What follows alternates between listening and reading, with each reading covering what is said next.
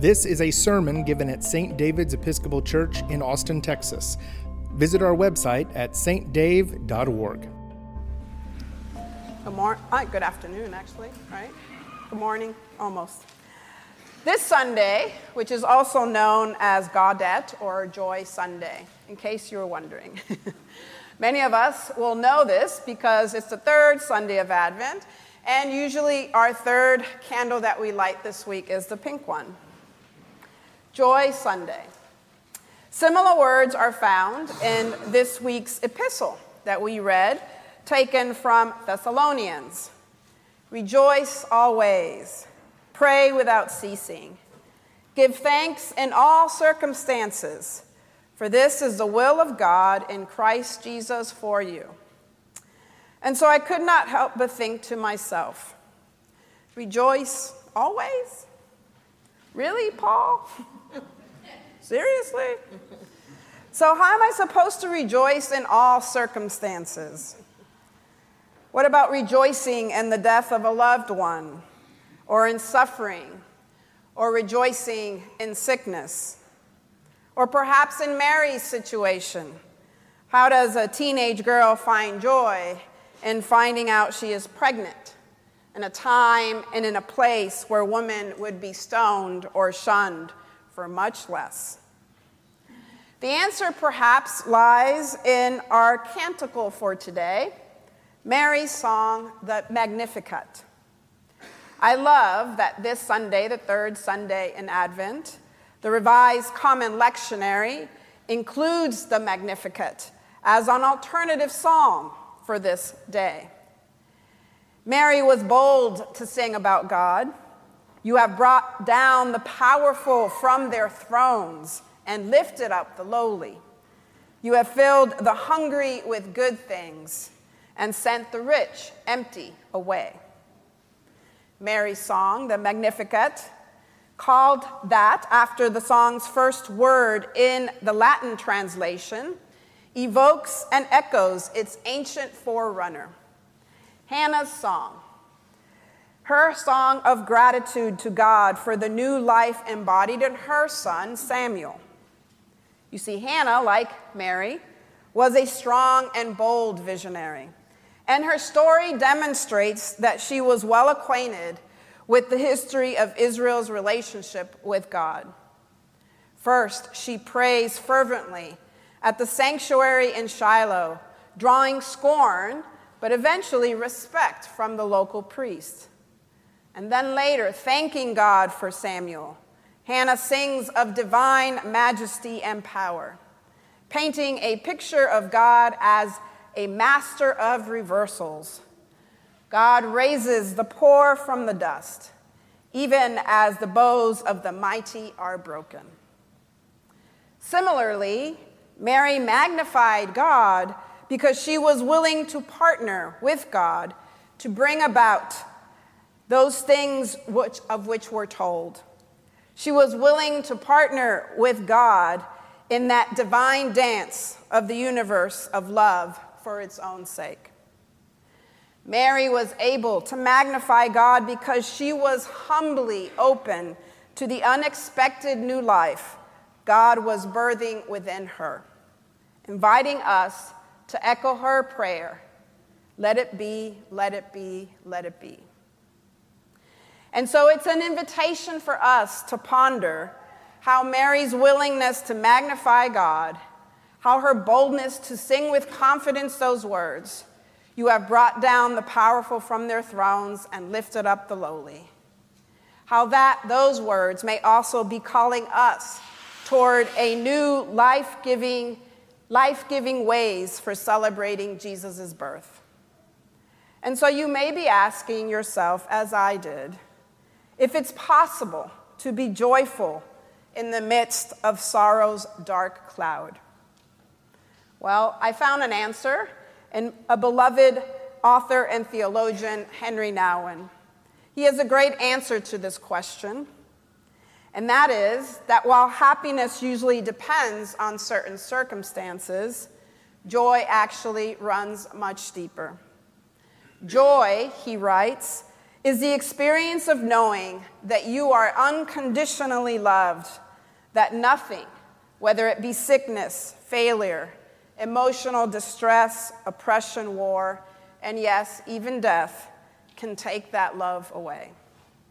In other words, joy and sorrow can not only coexist, joy can be found even in the midst of the most sorrowful of circumstances. So even though Mary's situation was difficult and vulnerable and scary, her exuberant song of joy flows from a source deeper than what we see on the surface. Yes, we are aware that we wait in darkness.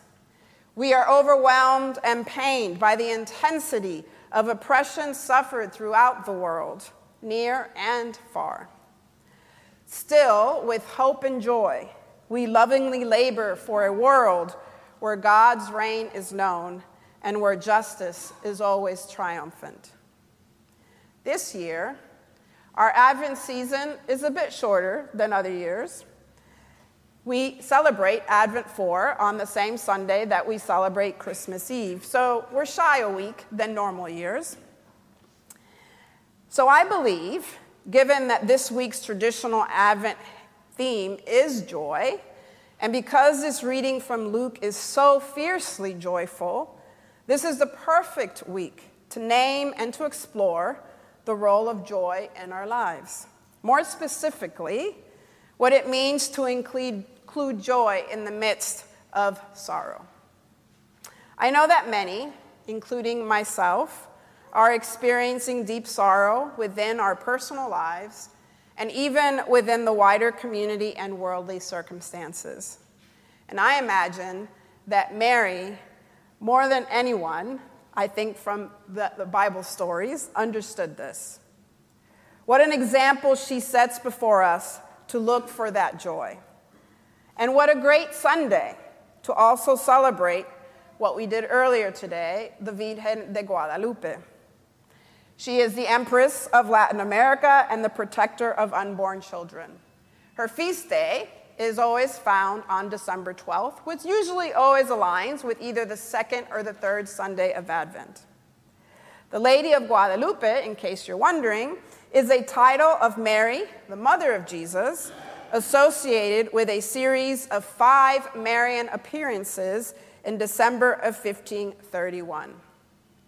It is said that she appeared 4 times to Juan Diego and once to his uncle Juan Bernardino. Juan Diego was a member of the Nahuatl people of Mexico in one of the darkest times for his people.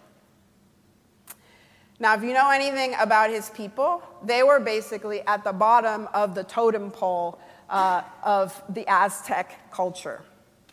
They had been overwhelmed by their Spanish conquerors, their history and traditions completely distorted, their religion mocked, their treasures stolen, and their identity completely challenged, all in the name of converting them.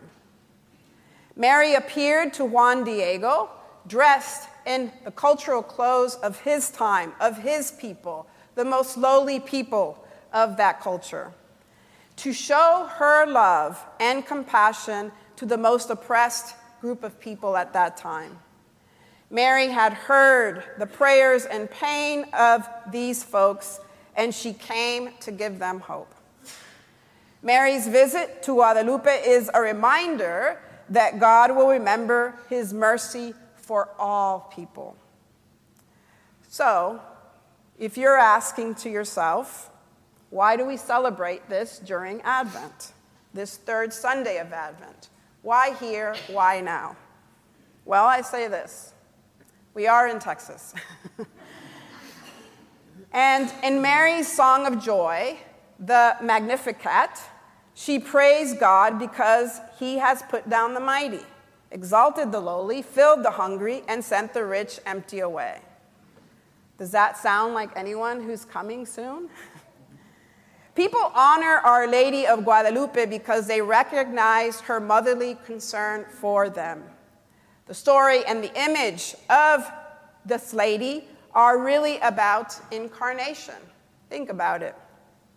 It's about the Word becoming flesh, the incarnation of the gospel, the good news of God's salvation among us here in this land, and about who we are and about who we are to become as church in the world. Mary, pregnant with the incarnate Word about to be born. Mary belongs in a special way to Advent for the simple reason that her Son seeks always to be born anew in us. For she too, like John the Baptizer, who comes as God's messenger to prepare the way before Christ who is coming, also comes as God's messenger, inviting us to give him a home in which to be born again among us this year and every year after that. Mary sings a revolutionary song about God's revolutionary love in today's canticle.